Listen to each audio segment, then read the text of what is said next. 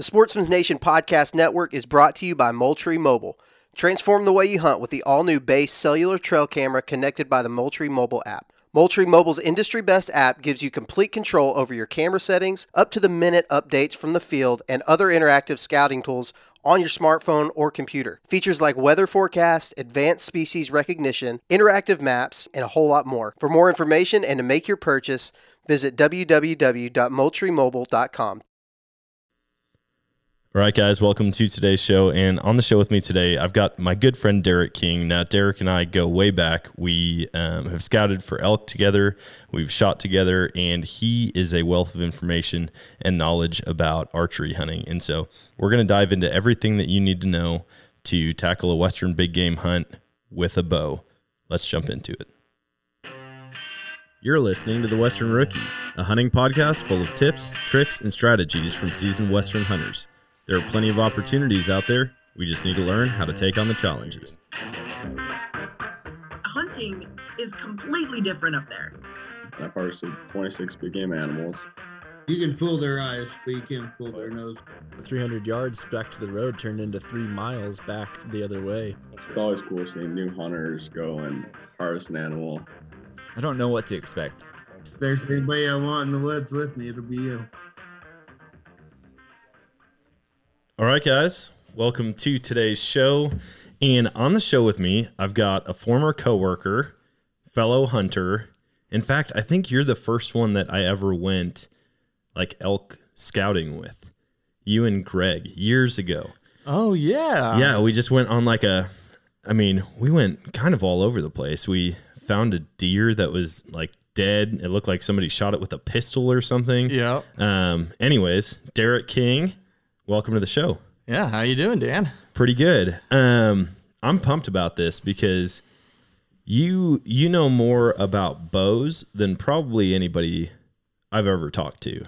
And I really want to get into archery elk hunting.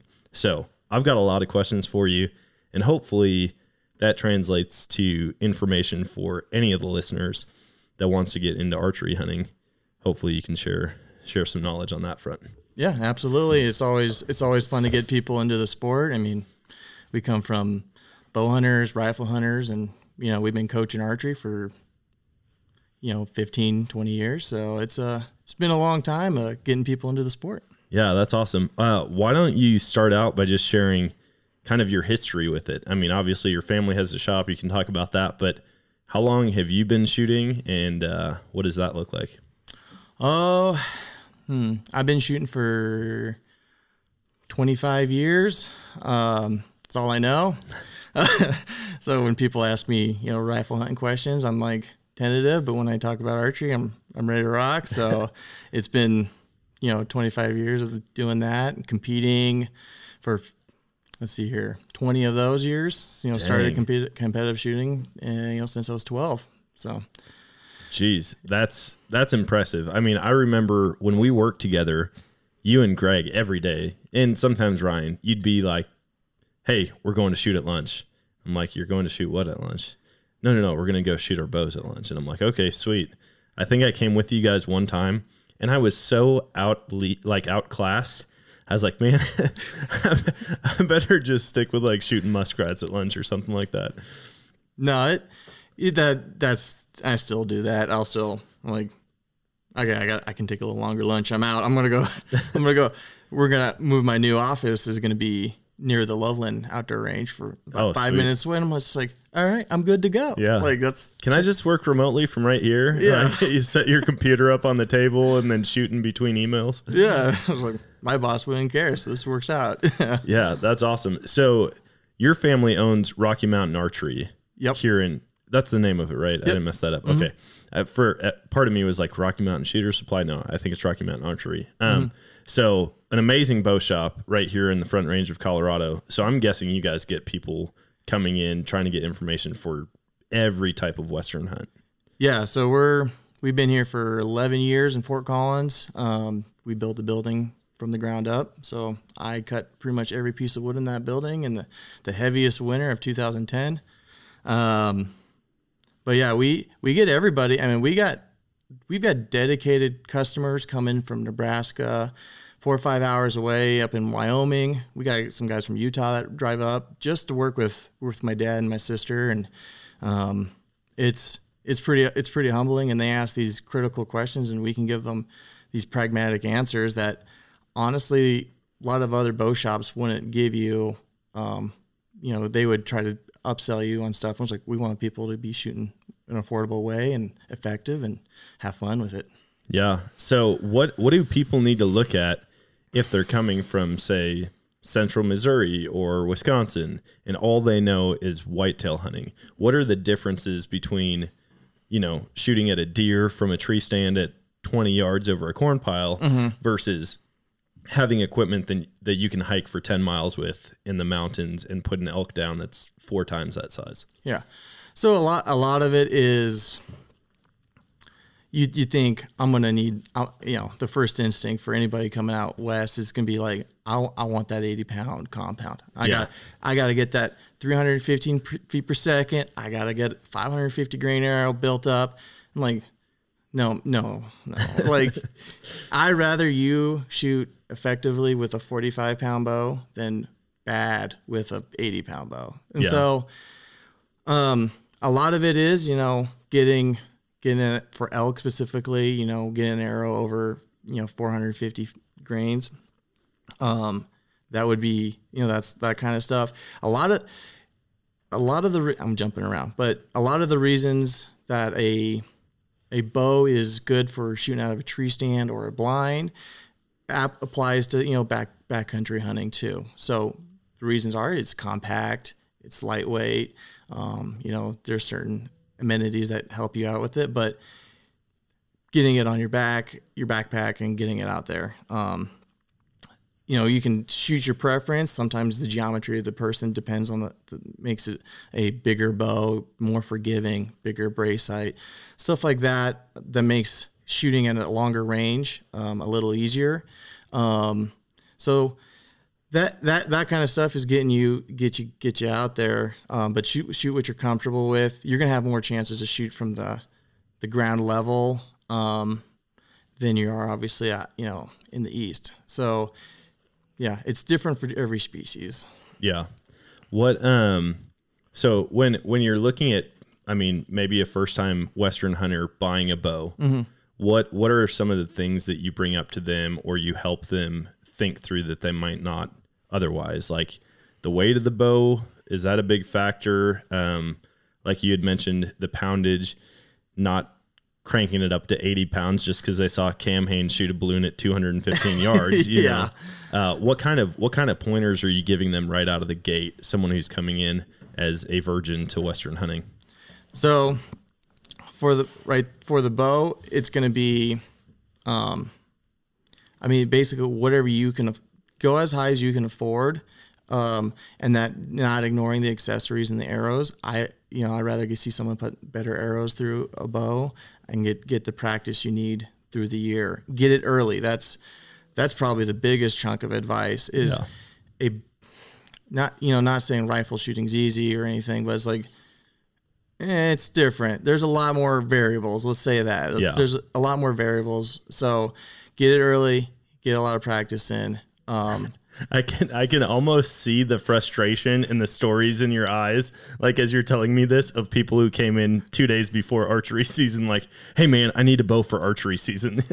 No, yeah, it's like, so I'll go into the season with, my dozen arrows that are ready to rock, my arrows that are paired with this is getting into it, but my arrows that are paired with the broadheads that's, spin the best. And I'm ready to go with those 10 or 12 arrows. Yeah. But I have guys that come in a week before and buy 2 dozen arrows and 2 dozen broadheads.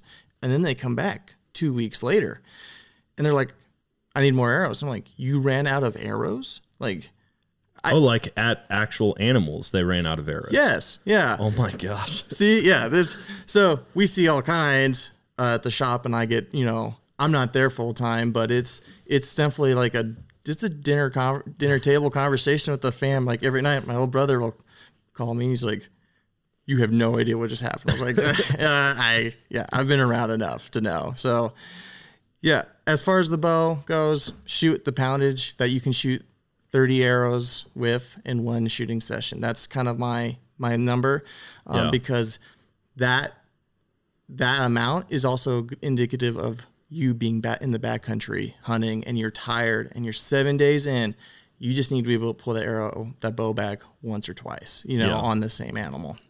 Yeah, that makes sense. I know I've seen those people that struggle pulling, 75 pounds back. They should be shooting closer to 55 pounds. Yep. And it's just like it takes everything in them to get it back on their first draw of a shooting session. And I was told that early on, right away, I wanted to be shooting the highest poundage bow that I could. But I like to shoot a lot. And so if I'm shooting all the time, I don't want to be pulling that much weight back every time unless I'm used to it. And I tell people all the time, like, start at the lower end of your weight range for your bow. Just start there. Yep. Get comfortable with the bow. Yep. The bow's not going to change. The handle's not going to change. The sight's not going to change. Just start at the lower end and shoot it for a month. Work your way up to maybe the month before season, getting it toward the top end of the range, and then continue to shoot. And so that makes perfect sense. Like you said, if they can't shoot it well at 45 pounds, why would they be trying to shoot it at 70? Like, get the basics down before you crank the weight. I'd rather you smoke a lung with 45 pounds than blow through a shoulder with 75.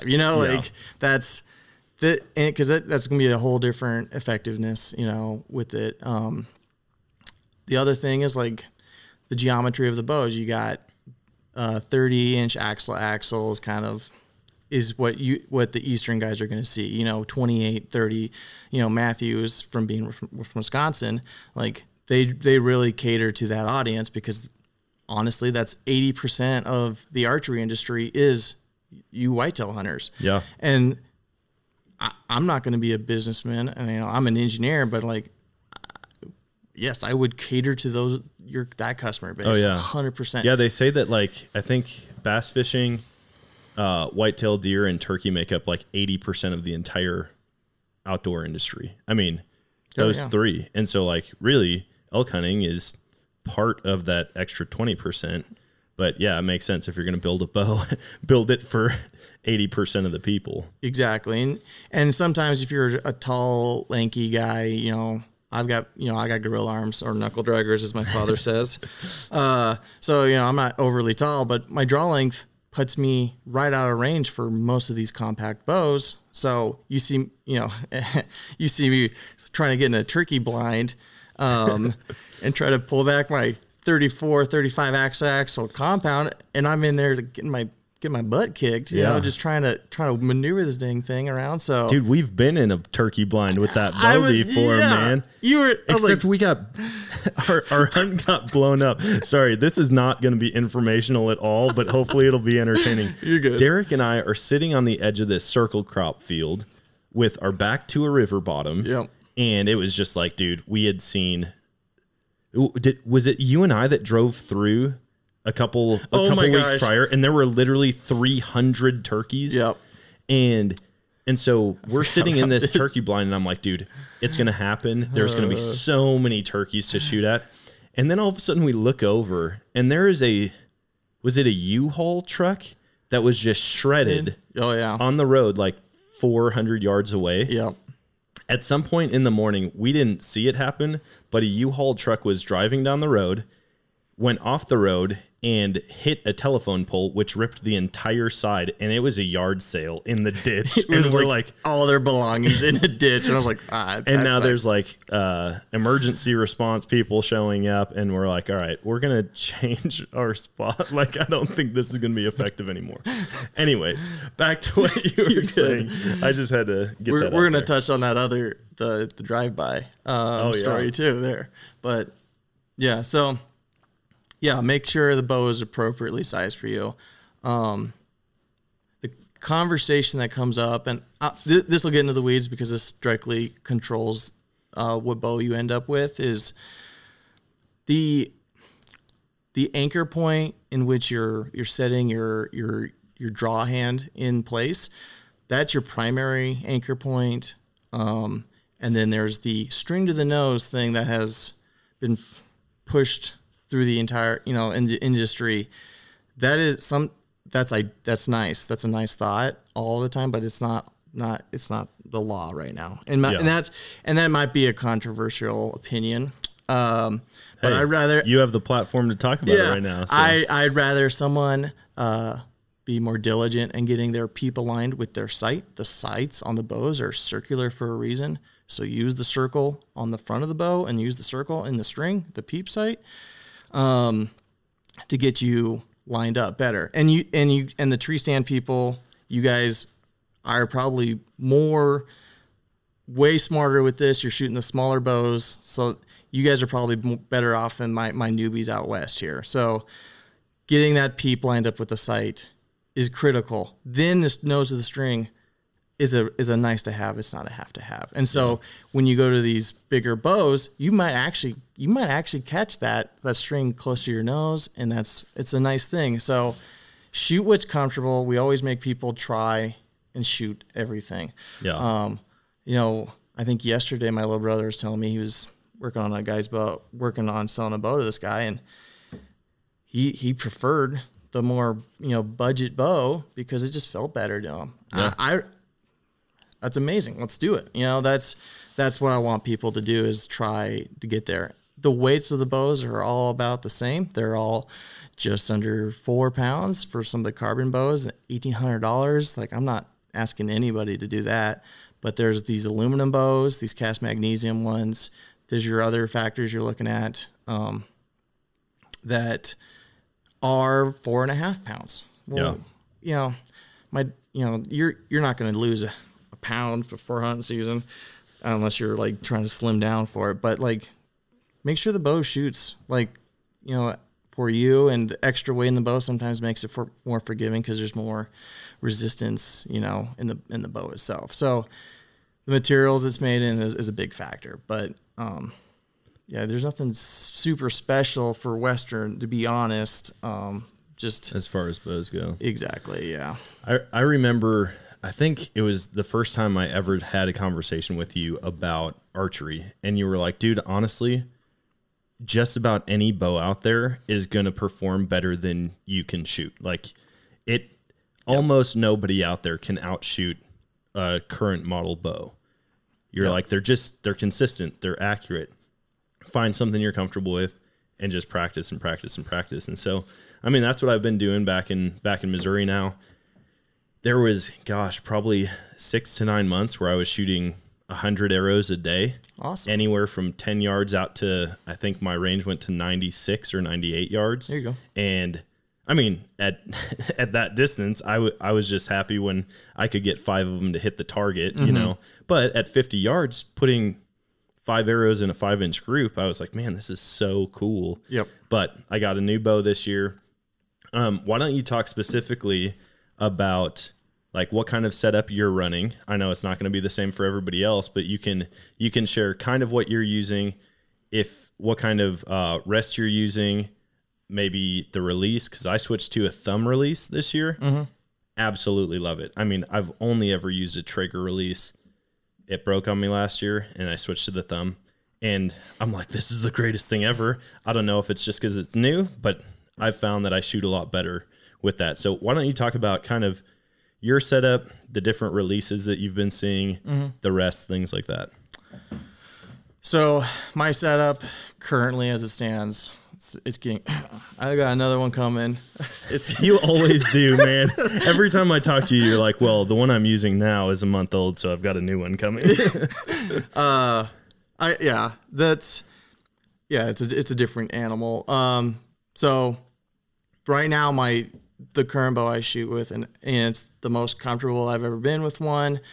Bow brands go back and forth on their geometries, brace height, axle, those two numbers for me is a big deal. I could adjust to anything, but right now I'm shooting the Hoyt RX5 Ultra. So that's their carbon one. I got the RX7 Ultra on its way. There's big improvements to me, which is hard to say from year to year for bow companies. I don't expect them to bring new every year. I'm a design engineer, So I have to respect the cycle of how Yeah. products get released to the market. So that's really, I get excited when it's a big leap from year to year. Yeah. So I got RX-7 RX-5, RX-7 Ultra. I shoot at 30.5-inch draw length. I got a 457 grain arrow, gold tip Pierce Platinums. So the Platinums are straighter. Again, carbon arrows are so dialed in right now. But what I like about the arrows themselves is that they're the sidewall is way thicker on these micro diameter arrows. And to me, that is a good value for resilience or like survivability in an incident where the sidewall of the arrow gets hit. So micro diameter arrows, we talk about wind resistance. Like that's a small factor to me. The micro is the sidewall being that much stronger. That's a big deal in the out west. You're going to be working on hillsides, rock shell. I mean, big reason I did that. One year I went hunting with my little sister, and we got off the trail about a mile, and I tend to fall over while I'm hunting because I'm clumsy and I'm more focused on 100 yards out than I am my own feet. So and I fall over and I land right on the bow, the quiver. The bow was fine. I was shooting some arrows with some thinner sidewall, and it looked like little scuffs on the side of the arrows. And my little sister goes, because she works at the shop the last 10 years, and she grabs my arrow out of my hands because I was like, oh, they're good. And she goes, snap, snap, snap, snaps 3 of my 5 arrows with her bare hands. Oh and my she's gosh. like, that would have killed you. Yeah, that would have split wide open before it left your bow. Yeah, like just carbon right into my gosh, right in my dude. left forearm. That is like that is my worst nightmare, is taking just like a freaking frog gig of arrow shards through my hand. Oh Yeah. man. I've seen it maybe 4 or 5 times. It's usually older gentlemen, and it's always like they just look at it, and so check your arrows. Yeah. Just if you ever watch the Olympics, the archery Olympics, and you see them bending their arrows and checking, that's what they're doing. Dude, I do it literally every time. In between every shot, I check my arrows because Check your nocks. yep. Back of the arrow, anywhere over there. I mean, this is not Western specific, but this is important to mention. Like the back of your arrow, the front, I personally is all glued together by inserts and everything, so it'll fine. If there's any damage, it's not fine. It's some less conspicuous. So that's a good little story on why I shoot micro diameter arrows and thin sidewall stuff. Yeah. Or thick sidewall stuff. I've got an XL landslide on my bow. So that's their latest and greatest slider pin thing. But since I don't compromise, I'll do a 5 pin on the slider. So basically I get the best of both worlds. I get the pull up on the animal, and immediately I have up to 70 or 60 to 70 yards as my bottom pin ready to rock. There's a couple of years where I shot a single pin on my slider, and that just is not going to cut it for mule deer or antelope in a split second decision. You've got to know where all your pins are, and you got to know where that one pin is. That's important. So, if you're doing a slider, I would for out west, I would definitely recommend, at least starting with a three pin or not doing a slider at all and just having a 5 or 7 pin sight, which seems like a lot, but you just need to have no doubt when you pull up, that's what that's up. Man, that's the one thing that I need to probably adjust this year. I bought a single pin adjustable or like the slider sight, but I really don't care for it's got like a cam lock on it. And so like I have to twist that counterclockwise 90 degrees and then I can adjust it. Yep.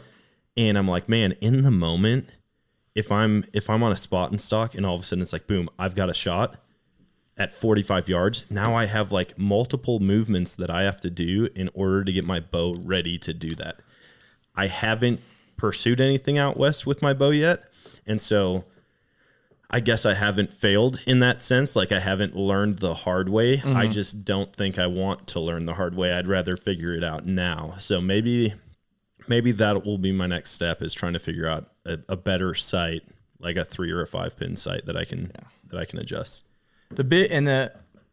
Why I mention that is because, I shoot leagues every week. You're shooting animals and shooting foam animals, and you go from one target. You're talking to the guys, the girls.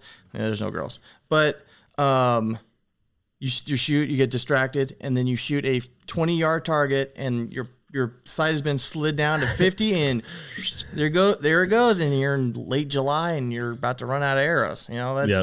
It's a slippery slope. The same thing can happen. You can be sitting on a pond or a clearing or opening, and the farthest distance on that is 50 yards. You dial your sight into 42, because every opening in that area, if you put that pin in the middle of a elk-sized target, it's gonna work. And you should know these things. Like, so when I had the single pin, I set it to 35 and said, hold low on 20, anything sub 35, and hold a little high, anything that I think is close to 50. Yeah. And everything else would have been fine. So, but right now I got a little bit of a heavier arrow. It's not the heaviest out there, but that's why I've got that sight. And I seem to like it. It's a little crowded in the sight housing, to be honest with you guys. So, but it's something worth checking out, or asking a buddy to, take a look through their whole sight thing. Then I run a Hamskea. I'm gonna say it wrong. They're in the area. They're like maybe 10 minutes from where we're sitting right now. Oh, nice. Hamskea is, and it's the Trinity. That's what it is. They just released their new one. I'll probably stick with the Trinity this year. I just like it. It's just overbuilt. It's a drop away. It's limb driven. My theory with limb driven, I'm the only one in the family that does it, is it's mechanically locked to my bottom limb. So if that ever gets cut in the woods, I can put a bootlace through there, and my rest will function just fine. Nice. Everybody else in the family runs the QAD rests that you just tie in directly into one of the cables.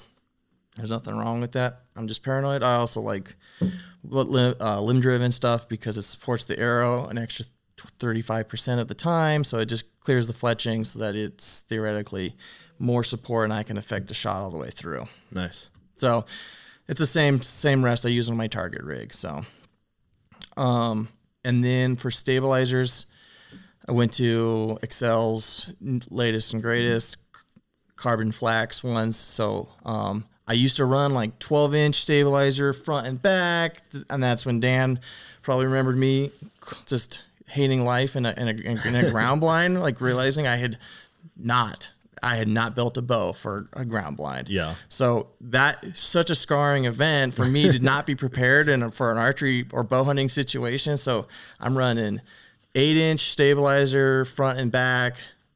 The whole package of the thing almost fits in a normal soft side case. This last year was my goal was to simplify and compact and reduce the size of my whole rig. So, and then I've got a Hamskea Raptor peep in the string.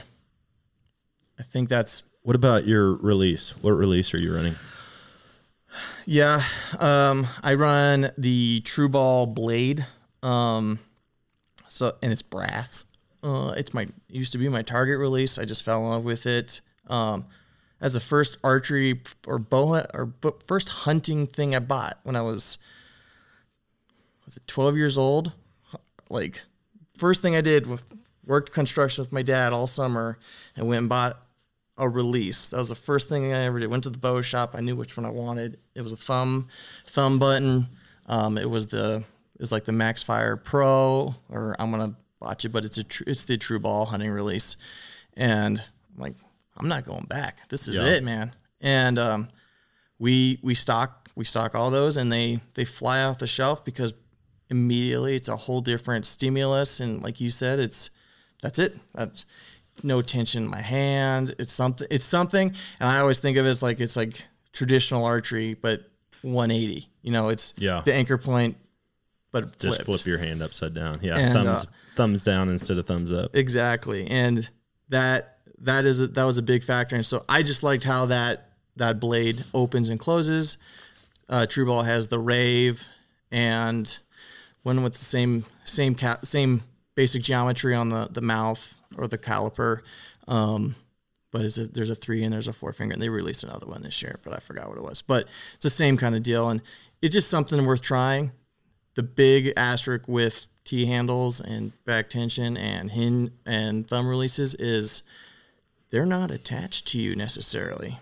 So that's when it becomes really important to have a lanyard or a wrist strap directly attached to you. You'll see, I'm going to try to not talk about a bunch of it, but you'll see the knock-on Kydex holsters for your 2-finger release. I can formally say that doesn't make any sense to me. So if you're diligent and maybe better off than I am at not dropping stuff in the woods, go for it. But I would not recommend that part of it. So that's kind of been my setup is I like brands that are engineering focused, feature focused, customer service focused, who takes care of my family as a bow shop. That's important to me. These people who answer their phones for us and stuff. So these are the brands I support for a reason, just because it's not just because I can and it's the most expensive thing and I'm that guy, but is important to me. So Yeah, you've had plenty of experience with companies to know, like, hey, these are the ones that if anything were to go wrong, like, I would want to deal with them versus the other guy that actually pick up the phone. Exactly. Which I totally understand that. As far as the release goes, that's another thing that I do not have. I have nothing attaching my thumb release to my body. I've got a front chest pocket on my left side, and that's where it goes. And the whole reason I bought a thumb release is because I was talking to the guy and he's like, man, it's nice because when you're up in the tree stand, like, you can just have it clipped to the D loop and just like leave it there, and then you can grab it. You don't have to like clip in. It's one less step when you're about to draw back on a buck. And so that part of it, I was like, oh, that's cool. And then he goes, and if you have to cross fences or gates at all, like, you're not putting your hands on it, and then your wrist strap release, like your traditional trigger or finger release, isn't like flipping down and clanking the metal. And I'm like, that's all you needed to say, dude. I have climbed over gates so many times, and all of a sudden I just hear boom, and I mean, it rings throughout the whole hunting property, and I'm like, dang it. Well, my release just caused me, or my negligence just caused me to scare every deer in the area away. And so that's why I bought it. But I hear people all the time like, dude, you can't forget your release. Like, you feel naked going into the woods without something strapped to your wrists if you're used to that traditional wrist release. But I forgot my release one time this year, and I get all the way out to the property, and I go to open my bow case, and my release was not there. And I had switched jackets, and I knew right where my release was. Luckily, I brought my rifle out, and I was like, I'll just turn it into a coyote hunt. That's all right. I'll just go sit out at a different spot on the property. But I'm like, man, I just can't imagine being in the backcountry, especially like with how much gear you have chasing after Western game, and all of a sudden your release is just gone. So that is something that I will definitely do is, hook it to a cord or something so that I always have it attached. Yeah, and they don't always have provisions for that kind of stuff, a lanyard or anything, but just be smart about it. Like some of these backcountry, like my Cafaro backpack, I have a belt pouch that has my flashlights in there, and if I didn't have my release on my wrist at all times, it'd be in there. I also keep an extra release in my kill bag, so I try to you have a backup just in case. I have a backup wrist strap, and I make sure I practice with it. So always practice with your backup release too. Understand that it has different effects on the string and everything too. That makes sense. I wonder, is there a company out there that has maybe like in a jacket has like almost a wrist pocket that you could like tuck a release in, have it hooked to a lanyard? I feel like that would be a pretty good idea. just for what you're talking about. Like I would imagine. I mean, I haven't seen it. There are companies, there's ones that are really specific gloves. Thumb and index is removed, as well as there's a hole for the strap or the barrel to come through. I have a pair of those I'd rarely wear gloves because it's always so warm. Yeah. In August and September when you're hunting. I guess the hunting season in Colorado is now the 2nd to the 30th, so it's all September. Yeah. But yeah, it's a good idea. Yeah. I mean, I would imagine Sitka has one where you tuck it in there, or First Light. I'm sure those guys are already on it. Somebody's got, yeah. Yeah. The innovation with clothing has blown my mind the past few years. Like the stuff that people are coming up with, and all the new companies that are popping up with amazing clothing. Oh yeah. I kind of hate it because when you go to buy, you're like, oh my gosh, they all look so good. I don't know what to go with. But let's talk a little bit about like your shooting regiment when you're getting ready for archery season. Mm-hmm. What are ranges that first time hunters or people who may not have had that encounter yet with a big game species out here, what are ranges that you would recommend them practicing at, say, for an elk hunt? We're fortunate in that elk are huge, so that's nice. Big target. It's it's like that helps a lot. Yeah. I'm gonna say pronghorn or antelope. They're smaller, but their whole body is a lung basically, and mule deer are right between those things, and you get a big buck. Their bodies get huge. So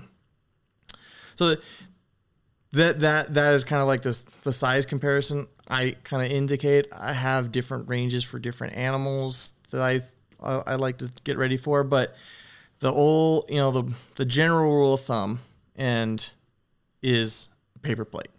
Yeah. Maybe not like an American sized paper plate, maybe more like a French one, like a nice like regular portion paper plate. Okay. Yeah. Like not the one like me and Dan would eat off of, would be hanging with our families, but no, that's kind of your effective range. If you can put 3 or 4 arrows downrange comfortably, that's kind of the rule of thumb. That there's designations on that. If you can do it all day, every day. Yeah. I'm a big advocate, and like you said with Cam Hanes, he's dropping bombs 150 yards consistently, but you rarely hear about him shooting something at those ridiculous distances. Yeah, I feel like the long range shooting has become fun, but people need to understand that most of these guys who can hit the 10 ring way, way out still aren't shooting animals at those ranges. Like they're shooting farther than I would, but they're consistent double that distance. And I love shooting long range. I still wouldn't take a shot on like a whitetail past 40 yards, and I never have. But definitely on an elk as you get bigger and bigger. So what you're saying though is with practice and see what your effective range is on a paper plate. If you can consistently hit inside and not be shooting like 50% in the plate and 50% out, but like we're talking 9 out of 10 shots have to be in that plate. Yeah. That's your effective range. Like make sure you're not taking a shot at an animal past that. Yeah. Like if you're shooting the leagues, part of my, regiment or whatever is like Wednesday night leagues is the local club shoots. Like that is, I look forward to Wednesday nights more than I do the weekend, because then I got to go shoot my bow, and I got to shoot all the customers and people and tell stories and compete. That's my big thing is I like to win. Yeah. So that's important to me. It's not like last year it wasn't, but this year, game on.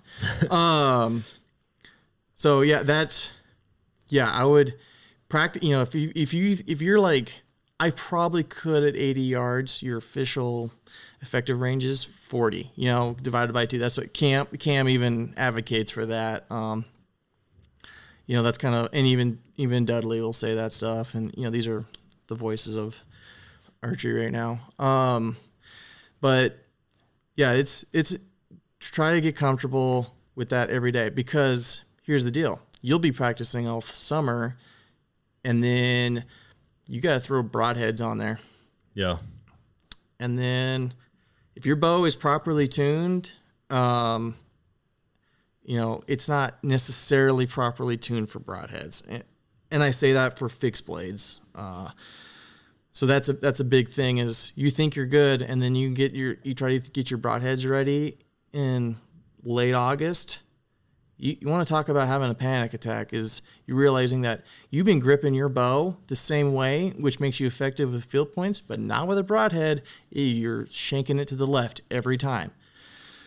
So that's where a reputable bow shop comes in clutch. I mean, in the last 4 or 5 years, we've kind of dialed in our methodology and how we do it to get it close to you, because at some point I can shoot the bow bullet holes through paper and I can shoot it consistently, but if I can't do it with a broadhead, then there's no point to this exercise. Yeah. So that's also why you're half what you're somewhat comfortable shooting like that. That's where it comes up to. And the pie plate, like you should be like that's putting in the asterisk of like fixed broadheads in there too. Yeah. What broadheads are you using? I don't think we talked about that yet, have we? What are you using? Fixed blade, or do you do expandable or mechanical? I do fixed blade because it's not Colorado. It's not necessarily has this rule, but certain guides outfits. So even when you come out west, sometimes it's worth a couple $1,000s to pay a guy to get onto some stuff on even public land. And they won't even let you on the property if you don't have, they'll let you on the property, but they won't let you shoot anything if you don't have fixed broadheads. Interesting.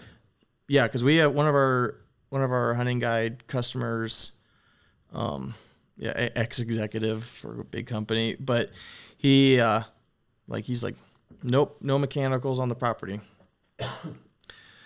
That is good to know, because I shoot mechanicals. I mean, that's what I've shot for years. I used to shoot fixed blades, but I've been using Rage Hypodermics, and I've heard a lot of people say mixed things about them. I have never, ever had an issue with them.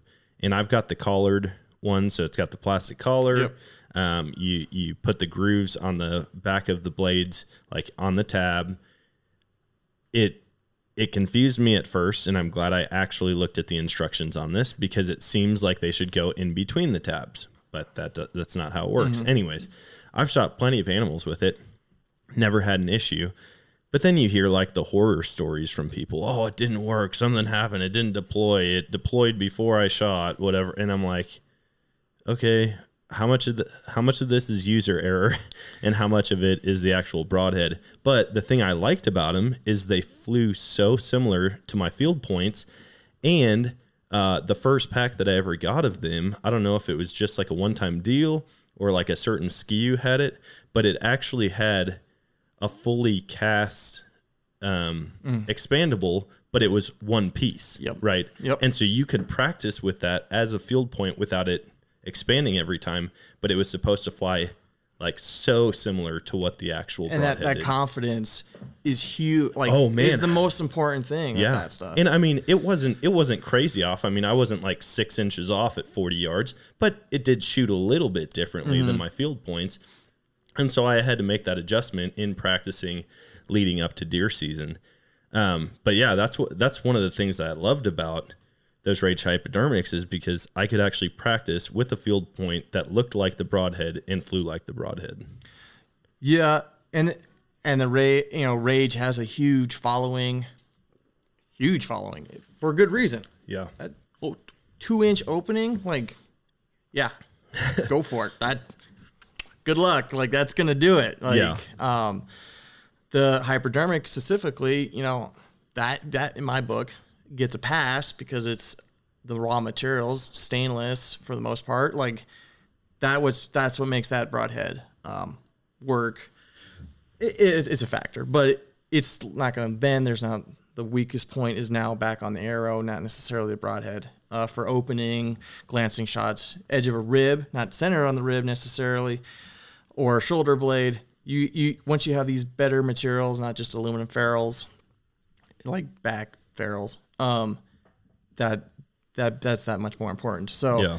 we all shoot fixed because we're tuning nerds and stuff like that. And I would say 80% of my customer base probably shoots fixed blades. Okay. And I have to check, but that's kind of like the true tried and true, because also your look at it, it's not going to fail.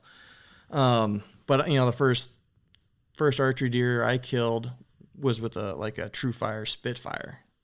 It was aluminum ferro. It was before we had the shop, and it opened up, and that thing went like 10 feet. Yeah. Like, it just gutted it. I mean, I hit the bottom of the heart. It was done. Nice. It just fell down this very steep hill. I was like, I don't want to do this anymore, Dad. No, but ever since we've found steeper and steeper hills to climb. So As far as carrying your bow while you're hunting, do you have a sling? Do you have like one of the newer innovations? Like, have you seen the bow spider? That it's got like a post, and it's basically an attachment that clips to your belt or to your backpack, and it literally it's like a V notch with a post that attaches to your bow, and then it just drops in, so you can literally just pull it off your back without having to push any buttons, unclip anything. Or are you just carrying your bow with your hand? I'm ready. I get out of sometimes I drive with my release on my wrist in the truck. Yeah. But it's up to you. If you can't carry the dang thing, like how are you going to shoot it? I don't know. Yeah. But I get it. Sometimes you've done your research. You found this sweet draw on Onyx. You're excited. You haven't had time to research where it is. If you're coming from out east, and now you get on this hiking trail. Yeah, throw it on your pack. These hunting backpacks at the straps, throw it on there. I mean, when me and my dad went mountain goat hunting, like he strapped his bow to his pack, and we went up the trail. And then once we got where there was no people or no trails or anything, yeah, we took it off at that point. All these bow companies now are integrate. The Matthews put the bridge lock system. Hoy has the Picatinny on the front of it, so that you can pull your sight off your bow when you're carrying it, so you don't bump it, hit a fiber optic in your backpack. So you put that maybe inside like your jammies or your rain gear, and that protects it. That's kind of last 2 years. That's kind of like the thing. Yeah, a lot of people are. Yeah, these horseback guys. I mean, that's the other thing. You can do drop camps out west, and that's a cost-effective way to get away from people. And if it's on the side of a horse and your sight gets lit up, you're not gonna know until it's too late, unless you're diligent on shooting at camp. Yeah. So me and my dad used to have the hooks on our hip. Never hooked the bow on my hip. I always carry it upside down, thumb in the rest slot, the exact same, the stabilizer on the forearm. Like that's my tried and true way. The 1 year I carried it on my shoulder. This is fun. You'll like this. Luckily it was like 100 yards away from the truck. I carrying the bow on my shoulder, like a moose antlers. I come up, duck under this branch, it grabbed the string and just derailed my bow. And it just crack. Well, luckily I had my dad and one of Greg, my engineering buddy, and we all three of us were like, let's figure this out. It was like the most exciting part of that hunt. So we went to the truck. I'm rummaging. I got ratchet straps. I've got Allen keys. We put my bow back together. Made a makeshift bow vise and just put it all back together. We pressed it on the tailgate of the truck. I had my stump shooting arrow in my quiver, sent it 40 yards. All right, let's go kill something. So, oh my gosh. So yeah, all these carrying apparatuses, I'd be leery. Make sure you don't have my peep out, going through some dark timber. You put a silver line on the string and practice instinct shooting on my compound. So yeah, that's my biggest thing with the carrying mechanisms is you got to take care of that string. There's string covers that are more readily available every year. All these soft good companies are crushing it. So yeah, I've seen some of the new technology and I'm like, man, these are sweet. And my only thing is like when I come out here, say this year, I came out here for our rifle elk season, and we got here 2 days before season started. And so we were able to scout for a couple days, try to figure out where the elk were before we could actually carry a rifle. But I was like, man, if I'm hiking in to set up a spike camp days before season and I don't have to have my bow ready to shoot because it's not actually time for me to shoot, it'd be great to have some type of contraption to carry it instead of having an extra thing in my hand. But that makes perfect sense, man. Like when it's not in your hand, sometimes it could be out of sight, out of mind. And I can't imagine like having something go that wrong, especially traveling from a long ways away. And if you're in elk country, you might be 4 hours away from an archery shop that can help you out. The shop has way more Instagram followers than I do. That's all good. At King Derek. I'll get messages at like 8 o'clock at night. Hey man, can you put a new sight on my bow? It fell off the tailgate of the truck and broke, and I'm from Missouri. I'm like, I got a key. I'll do it for the greater good. So I'll meet some people at the range. But I like how you said Missouri. Like, hey, out of all the states that you could have picked, it had to be a guy from Missouri that dropped his sight off. Or Wisconsin. It's one of the two. Really? Come on. No.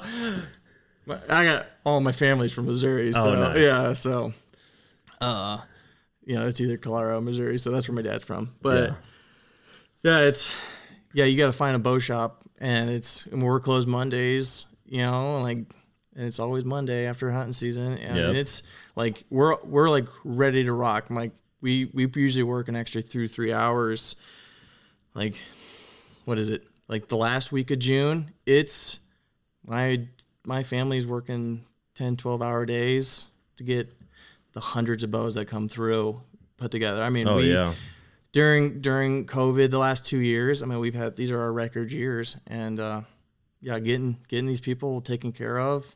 But yeah, like I said, Wyoming and Nebraska guys will come up and we'll take care of them. So yeah, that's awesome. I feel like someone needs to start a drone repair service. Like you send a ping or an SOS, and you send the drone. They hook their bow to it. You fly it back, repair it, send it back out to them. Amazon. They kept saying like, man, we're going to be delivering packages via drones. But that was supposed to happen like 2 years ago. Well, they're loud. That's a whole different animal. But yeah, that's why the day that there was something happened. I forgot what it was, but like Colorado's legislative moves moves super slow. But the second someone said, "Oh, what if I could use a drone to scout or hunt or like check something?"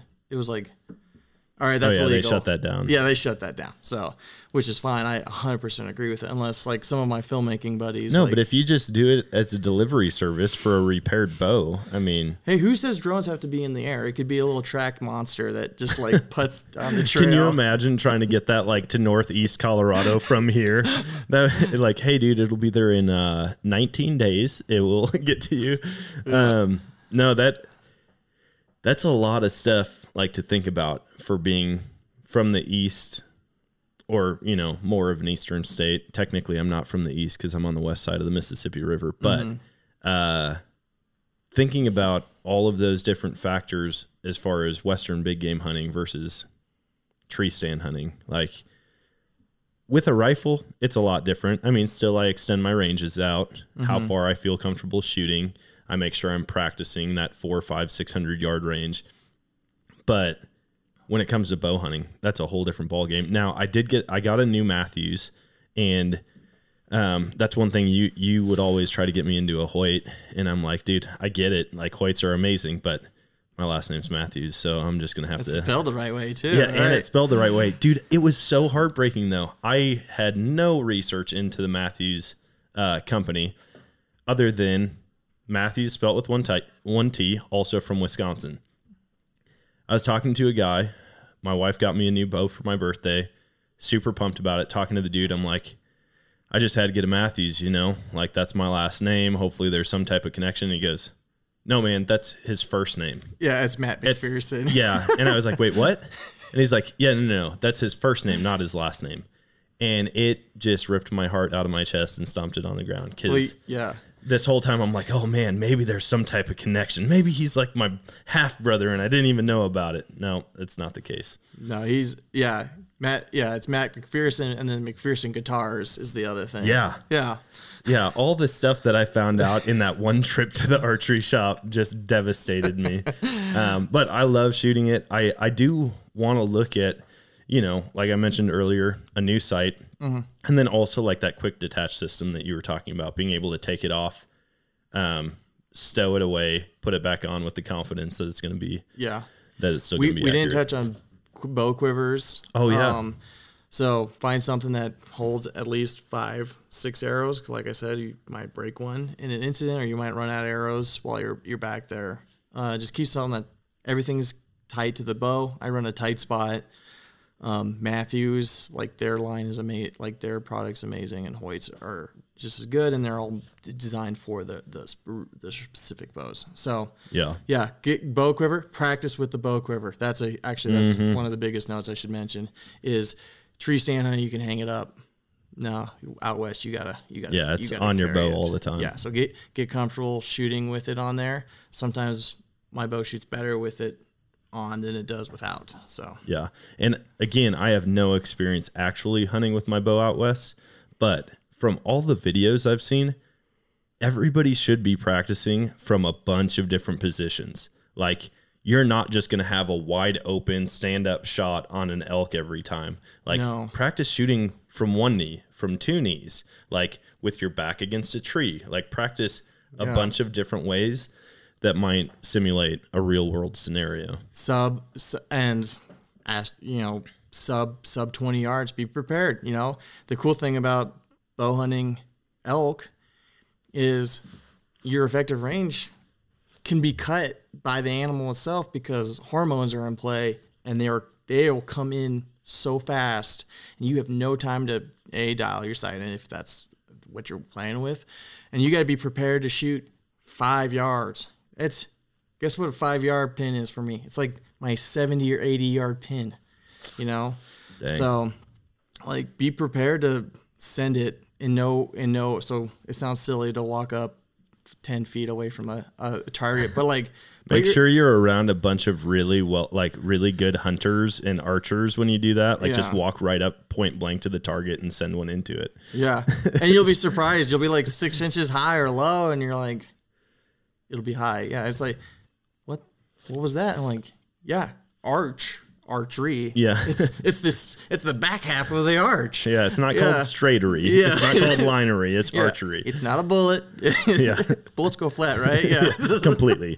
Gravity has no effect on bullets. Yes. No, that is all really good information. One last thing before we hop off. What other gear would you recommend? I mean, like, is there something coming from out west or out east? I'd never really put a ton of thought into footwear, and I had a couple buddies like, dude, get good footwear and break it in. Are there any tips like that or pieces of gear that you would highly recommend that you've been using? Boots is always the rule of the land. It's always around the feet, but here, so boots is important. So I run really stiff mountaineering boots. You want flexible boots that feel comfortable. Flexible means wear means damage means waterproof boots are not waterproof anymore. Yeah. That didn't come out as nice. No, it totally makes sense. But my dad does that. He just like knows every year he's just going to buy a new pair of boots, and he just knows that they're going to be trash at the end. I run these mountaineering boots, and I've had them for 4 years, and I've probably put 400 or 500 miles on them. They're fine. They hold up. Yeah. Sock liners. Okay, so the nylon. The Army used to do it where you put women's like nylon or tights on. Dude, I just feet. talked about this with somebody the other day. They had no idea what I was talking about. Sock liner or boot liners, game changer. Like that actually makes merino wool socks actually do what they're supposed to. Nice. Big deal. I always carry like three total, one on my feet, 2 in the truck or 2 in the pack, just so that I can hit it fresh, dry, and then gaiters on the bottom when you're walking through, because out east you're running wader or muck boots or something like that, and You're not walking through the mountains in muck boots. I'm telling you that right now. No, and get that idea out of your head right away. So gaiters is a good compromise or a bridge or something familiar because it tightens everything up on the bottom of your boot pants. I mean, I walked through streams with my gaiters, and the water didn't go up into the boot because the gaiters were up to my knee. So nice. Gaiters, game changer. Mountain goat hunting, we were on shale and stuff. Like, brand new pair going up at the end of it. They were destroyed. They're my backup pair now. But yeah, so protect your ankles, minimize snagging while you're doing your final approach. Just these are removing variables. Those are my big ones. Sock liners, boots, and gaiters. It's all around your feet. Nice. And then always a good raincoat. Yeah. Gaiters to your knees to your waist. That neutral area, if you want to bring rain pants, that's up to you.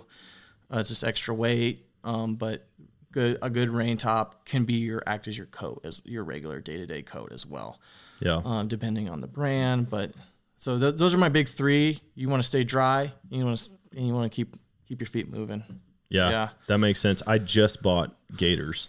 I've never run them before. I had like when I rabbit hunt, I'm getting into some pretty gnarly thorns and thickets. Oh yeah. And so I have a pair of Filson chaps that I wear.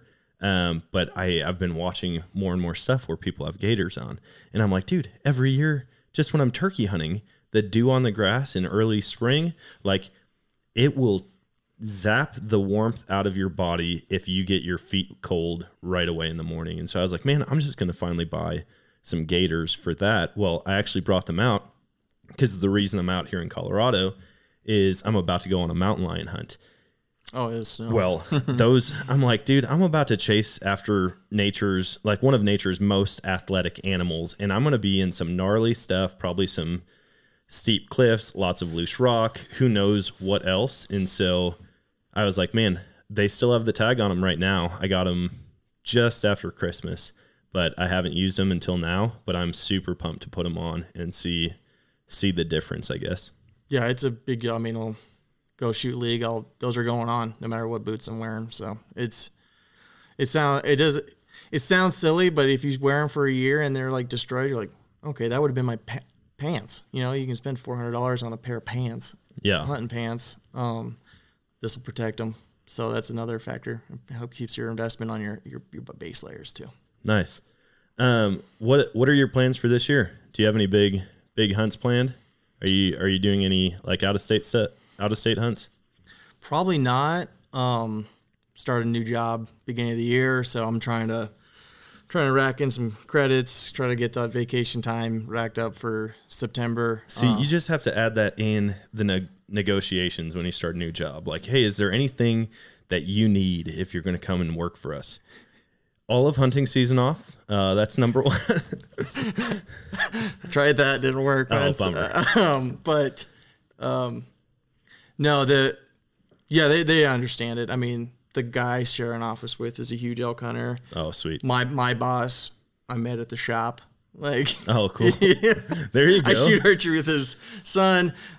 So they'll get it, and I can work remotely if I have to, because my family's got a ranch down south that I can shoot up there, hit the trails, and go up. And so I'll do over the counter elk, just like the rest of you will. And then I'll probably hunt down south this summer. I'm gonna scowl a lot more. So I'm chomping at the bit. I think the DOW book for Colorado just came out. Yep. I think they put a bunch of units on draw only and away from over the counter. So things are getting tighter and tighter. Mm-hmm. But take a look. For Colorado specifically, take a look at the stats. If he says 0 points to draw and you got 80% chance, and it's an area you've been hunting your last 5 years, then go for it. You know. Yeah. If that's where your buddy goes and that you're just getting into a hunt out here, then hit it up. But check out the stats. But yeah, I'd like to go up to Wyoming at some point. Apparently, that's the next holy, was it the Holy Land or whatever? Oh, So yeah. it's like the best kept secret. Well, yeah, people have been talking about it enough that now it's like, man, it's That's worth the a problem try. with idiots on podcasts giving away everyone's secrets. That's all I hear say it.